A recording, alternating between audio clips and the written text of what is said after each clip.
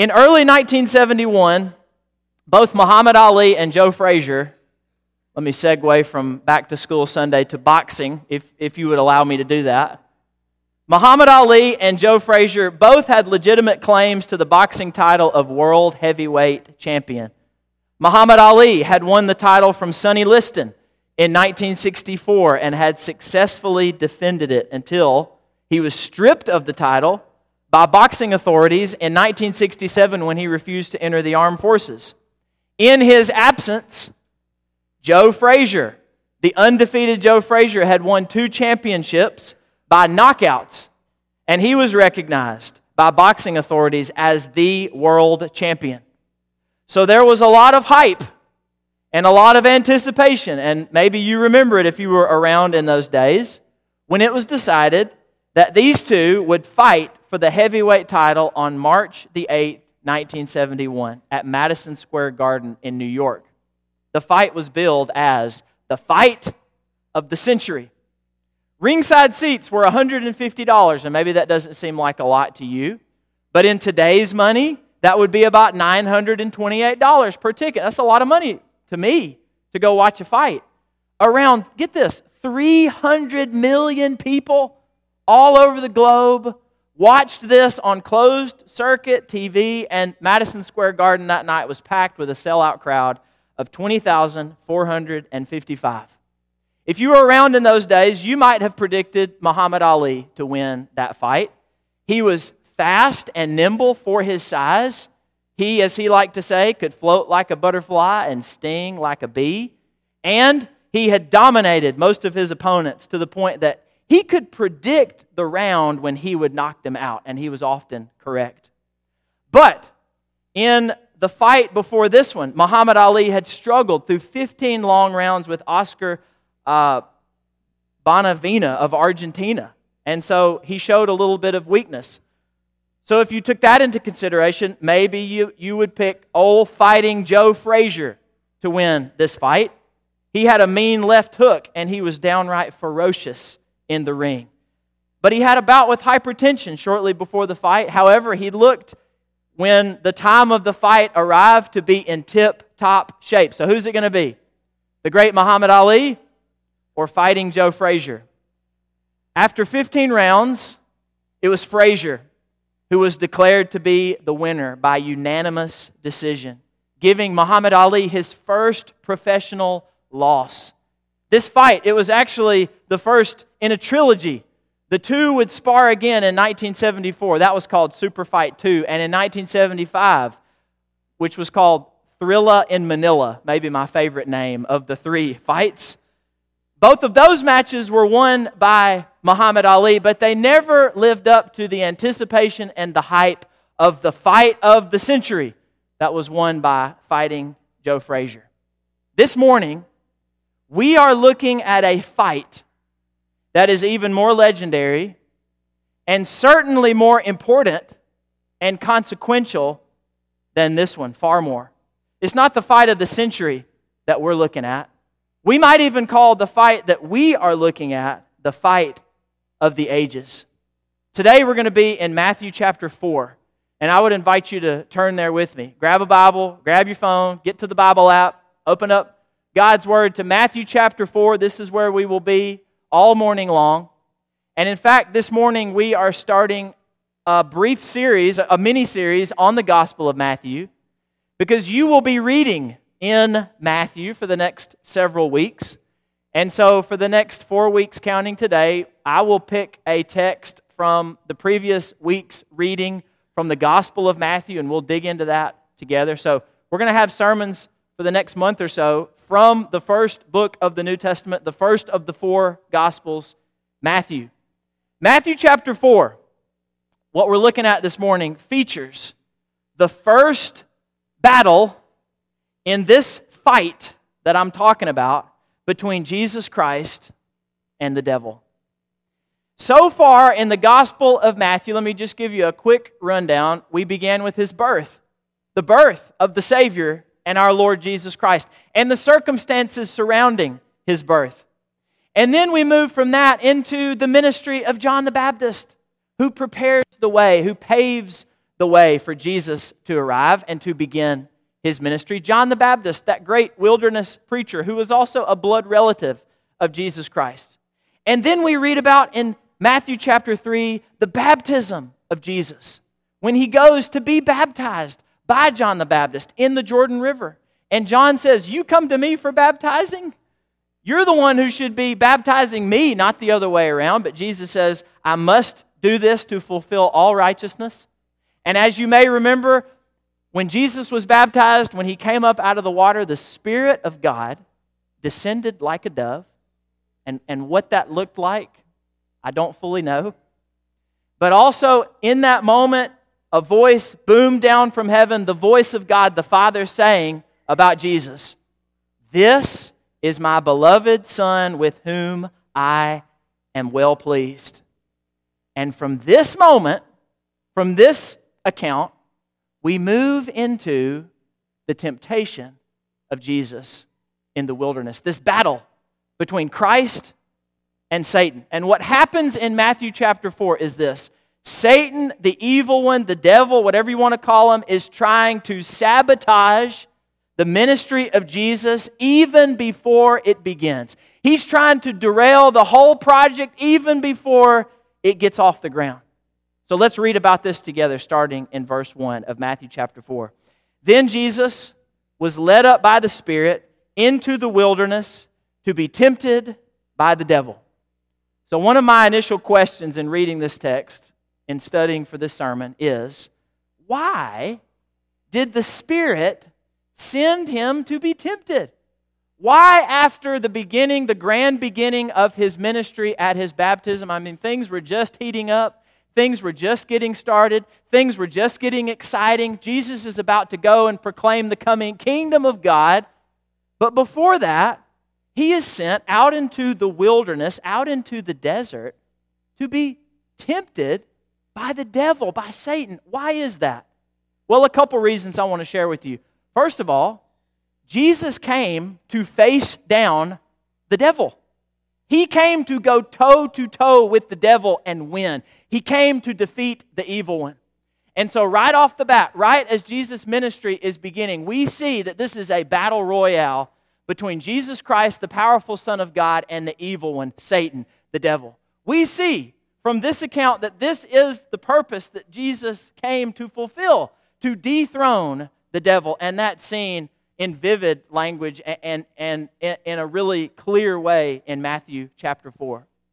But I think there's another reason here. Why, in this account, right after the baptism of Jesus, he's sent into the wilderness to be tempted, sent by the Spirit of God. I think it shows us that that's just what happens to us when we're baptized. Jesus' baptism sort of inaugurates his ministry. It kicks things off. It is the start of his good work on earth. And your baptism starts your journey with Jesus. It starts your life with the Lord.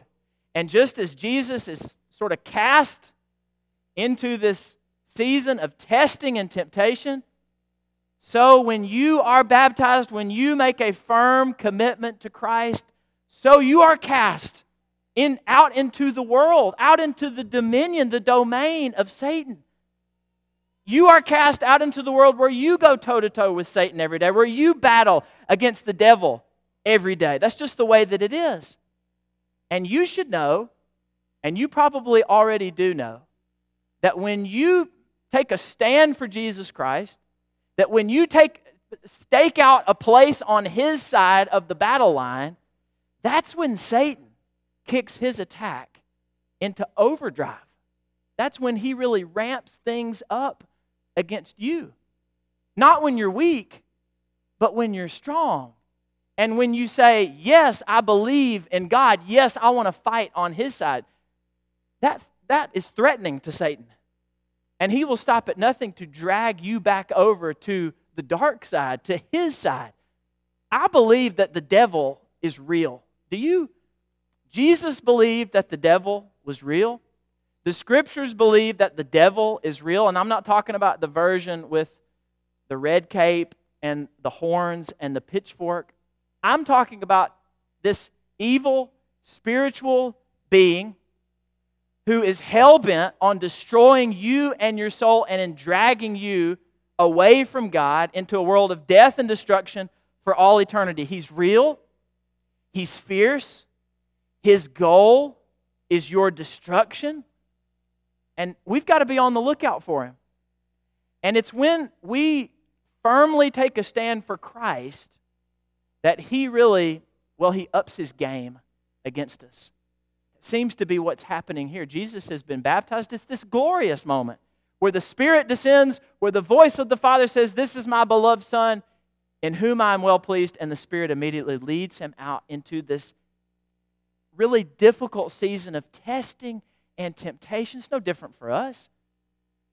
When we stake out our claim with Christ, when we're baptized into Christ, that's when it gets hard. Because Satan knows that we're on Christ's side. He doesn't like that. He feels threatened by that. So Jesus goes out into the wilderness to be tempted by the devil. Let's keep reading in verse 2. And after fasting 40 days and 40 nights, he was hungry. This has got to be in the running for the greatest understatement in the whole Bible.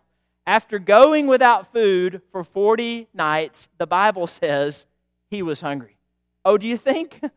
Sometimes the Bible can be amusing in how spare it is in its descriptions of things. Of course, Jesus was hungry after 40 days and 40 nights with nothing to eat. He's starved. He's famished. Now, what you should know about Matthew is that he is writing primarily to Jewish believers, to Jewish Christians. And it's evident, if you read his gospel, that he is trying to establish that Jesus Christ is the fulfillment of all the hope and anticipation of his people, of God's people in the Old Testament, the Jews. He is all the time saying, this happened in order to fulfill this prophecy. Have you noticed this when you read Matthew? This happened in order to bring this about. Matthew wants to show how Jesus has come and he is the fulfillment of all that they have been waiting on in the Old Testament. And so, when a Jewish believer is reading this account and when he or she comes to verse 2, there are some stories from the past that this would immediately call to mind, reading this about how Jesus was out in the wilderness 40 days and 40 nights. First of all, a Jewish believer would think about Elijah, the great prophet of the Old Testament, Elijah, who in 1 Kings chapter 19 ran away from Jezebel, the evil King Ahab's wife, after she threatened his life. And he runs away scared. And the angels of God minister to him and they feed him out in the desert. And he subsists for 40 days and 40 nights on just one meal. And so a Jewish believer reading this about Jesus being out in the wilderness 40 days and 40 nights, he or she would think about Elijah. A Jewish believer would also think about the people of Israel who were out in the wilderness not 40 days, but 40 years because of their rebellion, because of their unwillingness to place their faith in God. God sent them out into the wilderness to be tested, to be tempted. And so a Jewish believer would think about that. But most especially, what Matthew wants us to think about, what he's trying to call to our minds, is not primarily Elijah or the people of Israel. We got to go all the way back to Adam. To Adam, the first ever human, the first human man, who was also tempted directly by the great enemy of God, by Satan, all the way back in Genesis chapter 3. Let's keep reading in Matthew 4, starting at verse 3. And the tempter, as he came to Adam, then in the form of a snake, now in maybe human form, I don't know, the tempter came and said to Jesus, "If you are the Son of God, command these stones to become loaves of bread." But Jesus said, "It is written, man shall not live by bread alone, but by every word that comes from the mouth of God." Now, Matthew has just established the fact, the very obvious fact, Jesus is hungry because he's fasted for 40 days and 40 nights. He's been without any nourishment, without any food for this great amount of time, for a time that spans over a month. And Satan comes along, and what is the first temptation that he throws Jesus' way? Jesus, why don't you turn those stones to bread? Satan hits Jesus where it hurts. He hits him in the stomach. This would have been very tempting to Jesus because he's hungry. Can you even imagine how hungry you would be having gone without food for 40 days? For some of you, this would be tempting to you as we sit here this morning and you had a bowl of Cheerios at 8:30 and you're already thinking, when is this guy going to hush so I can go to lunch and feed my belly? You had breakfast Jesus hasn't eaten in 40 days. He's famished, and Satan comes along and very deviously says, you know, Jesus, you could kill 2 birds with 1 stone here. Did you hear what he said? If you're the Son of God, why don't you prove it? Why don't you turn those rocks into piping hot, fresh out of the oven loaves of bread? Then you can feed your belly, because I know you're hungry. And you can also prove, beyond a shadow of a doubt, that you're the Son of God. Satan comes in, and he knows where Jesus is weak, and he exploits his weakness. And he still does the same thing today. He's a master at it. He knows what trips you up. He knows where you're weak, and that's where he's going to send his arrows every single time he comes calling. Every time he's on the attack. You know where he's going to hit you, where you're weak, where you falter. Whatever gets you tripped up, that's where he's going to get you. He specializes in this. And that's what happens here. He knows where Jesus is weak in this moment. Jesus is famished. He's hungry. And that is the first temptation that Satan lobs at him. Why don't you turn those rocks into bread? He exploits the weakness of Jesus. And he exploits our weaknesses too.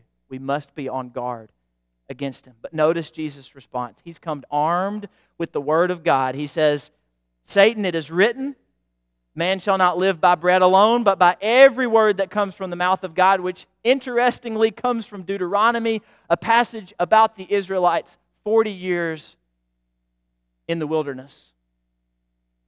Deuteronomy says God sent them 40 years in the wilderness to teach them that they needed to be sustained upon more than just bread, physical bread, but by the very word of God. And Jesus retrieves this scripture from his heart, from his arsenal, and he lobs it back at Satan.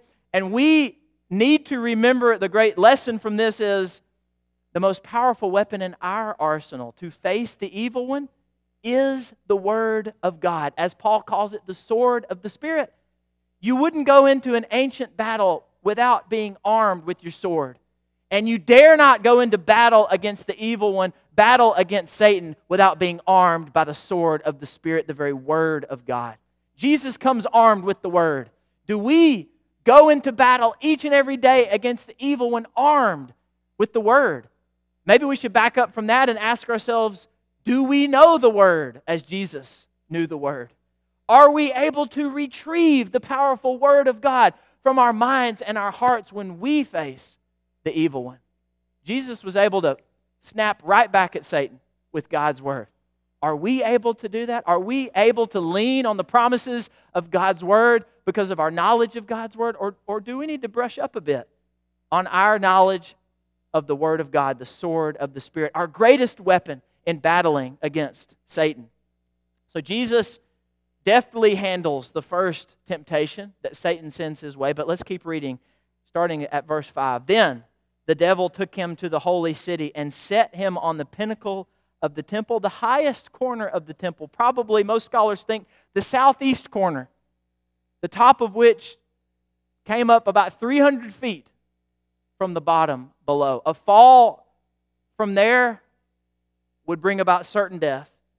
And Satan takes Jesus up to the corner of the temple and he says, "If you're the Son of God, throw yourself down. For it is written, He will command His angels concerning you, and on their hands they will bear you up, lest you strike your foot against a stone." Satan is quoting Scripture here. Do you notice that? Satan has said, "Hey, two can play at this game.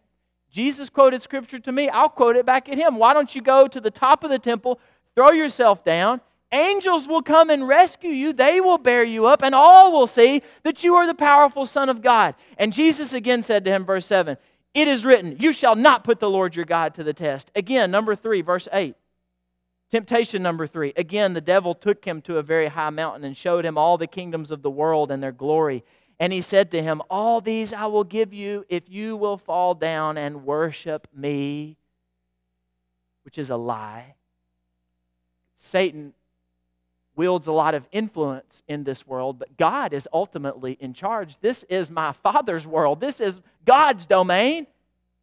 And you have no ability to give me power over the nations of the world. I've already got it, Jesus could have said. What we should see from these latter two temptations is that Satan is not just trying to tempt Jesus to sin. He most certainly is. He's not just trying to get Jesus to disobey God. It's more than that. He's trying to divert Jesus from the kind of Savior that Jesus intends to be, that Jesus came to be. A selfless, servant, sacrificial Savior. Satan is trying to get Jesus to become a self-promoting, selfish Savior. One who's concerned not about sacrifice, not about humility, but about power and pride. And notice how deceptive Satan is here. In his use of Scripture, Satan uses Scripture against Jesus. Satan tries to distort and twist and manipulate the very words of God in order to go against Jesus. It's no surprise that Satan would be tricky. He was called back in Genesis chapter 3, crafty, when he came in the form of a serpent. And in John chapter 8, verse 44, he's not only called by Jesus a liar, Jesus says he's the father of all lies. Anytime you see a lie, you know where it came from. He is the source of all lying, of all deception. Satan's lure often seems like God's will. I mean, look at what he does here with Jesus.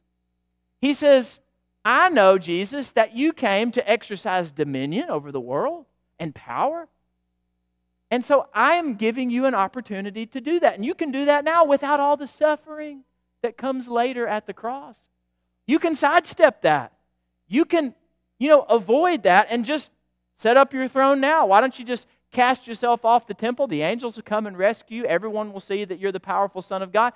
And while you're at it, just bow down to me and I'll give you rule over all the nations of the earth."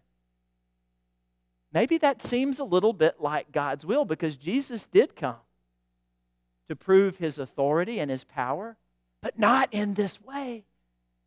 And Satan is still deceptive like that with us today. He's the father of all lies. He is so crafty and so tricky, and he can make evil seem like good. And he can make his will seem like God's will. And it requires us to be discerning and to trust in God's word and God's will, and to just be ever so careful because he is so tricky and crafty in his schemes to take us down. May we not be fooled. Jesus wasn't fooled. Listen to Jesus' final response in verse 10. Jesus said to him, "Begone, Satan, it is written, you shall worship the Lord your God, and him only shall you serve." A version of the first commandment here. Jesus says, "Begone, Satan." And where Adam faltered, Jesus triumphs. Where Adam fell, Jesus wins. Jesus is the new Adam. As Paul tells us, this allows Paul to say Jesus is the second Adam. He is the firstborn of a new humanity. Through Adam came sin and death, but through Jesus comes life and salvation. And Jesus here in Matthew chapter 4, he wins the first round of the fight of the ages. In Matthew chapter 4, verse 11, I like to think of Jesus in the corner of the ring here. He's being cared for by the angels, ministered to by the servants of God. Yes, he's bruised and he's battered, and it was a tough fight, but he's victorious. And he departs the wilderness not like Adam, who left the garden in defeat, but he leaves in triumph. And he'll win again at the cross. Colossians chapter 2, verse 15 says, at the cross, Jesus disarms the evil powers and forces, and he will win once and for all on the last day. In Revelation chapter 20, we're told that Satan and his forces will be cast into the eternal lake of fire. Jesus has an undefeated record against the devil. Jesus has dethroned the devil. And because he triumphs over Satan, so can we. So can we. Jesus, did you notice this here? Jesus told Satan to leave. He said, "Be gone, Satan." And in verse 11, he left. And did you know that that same power, that same ability, that same authority is available to us through Christ? Now, I'm not just making this up. And this is not just my idea from this text. We are told this elsewhere in the New Testament. In James chapter 4, verse 7, James says, "Submit yourselves to God. Resist the devil, and he will flee from you." He will run from you. You can say, "Be gone, Satan," and it will work. You ever tell Satan just to get lost? Not a lot of us talk to Satan. It maybe makes us uncomfortable. Maybe it seems too charismatic. But I don't see a problem in talking to Satan. I mean talking out loud to Satan. Satan is real, is he not? He is as real as any flesh and blood creature that walks or crawls on this earth. He is a real, evil, spiritual being. Jesus talked to him. Jesus said to him audibly, vocally, "Be gone, Satan." I don't see any problem with you or I as believers leaning on the power of Christ, looking at Satan and saying, "Be gone, Satan. Get behind me, Satan. Not today, Satan." I don't know, maybe we should start talking to Satan.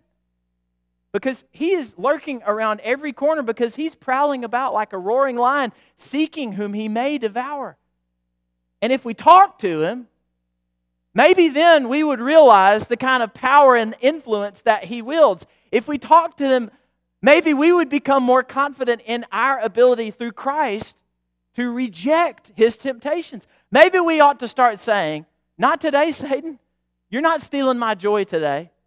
Not today, Satan. You are not enticing me with that old familiar temptation. Not today, Satan. I'm not having it. Be gone." And you know what Scripture says? When we say, "Be gone, Satan," he will flee. You know why? Because he's scared. He's scared of us because we have the Spirit of God living within us, because we have staked out our claim on the winning side, on the victorious side, on Jesus' side. So be gone, Satan.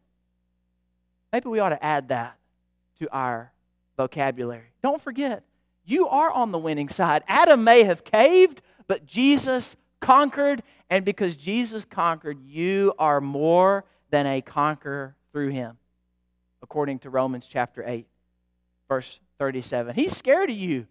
So why don't you act like it? Why don't you live in the power of the Spirit of God?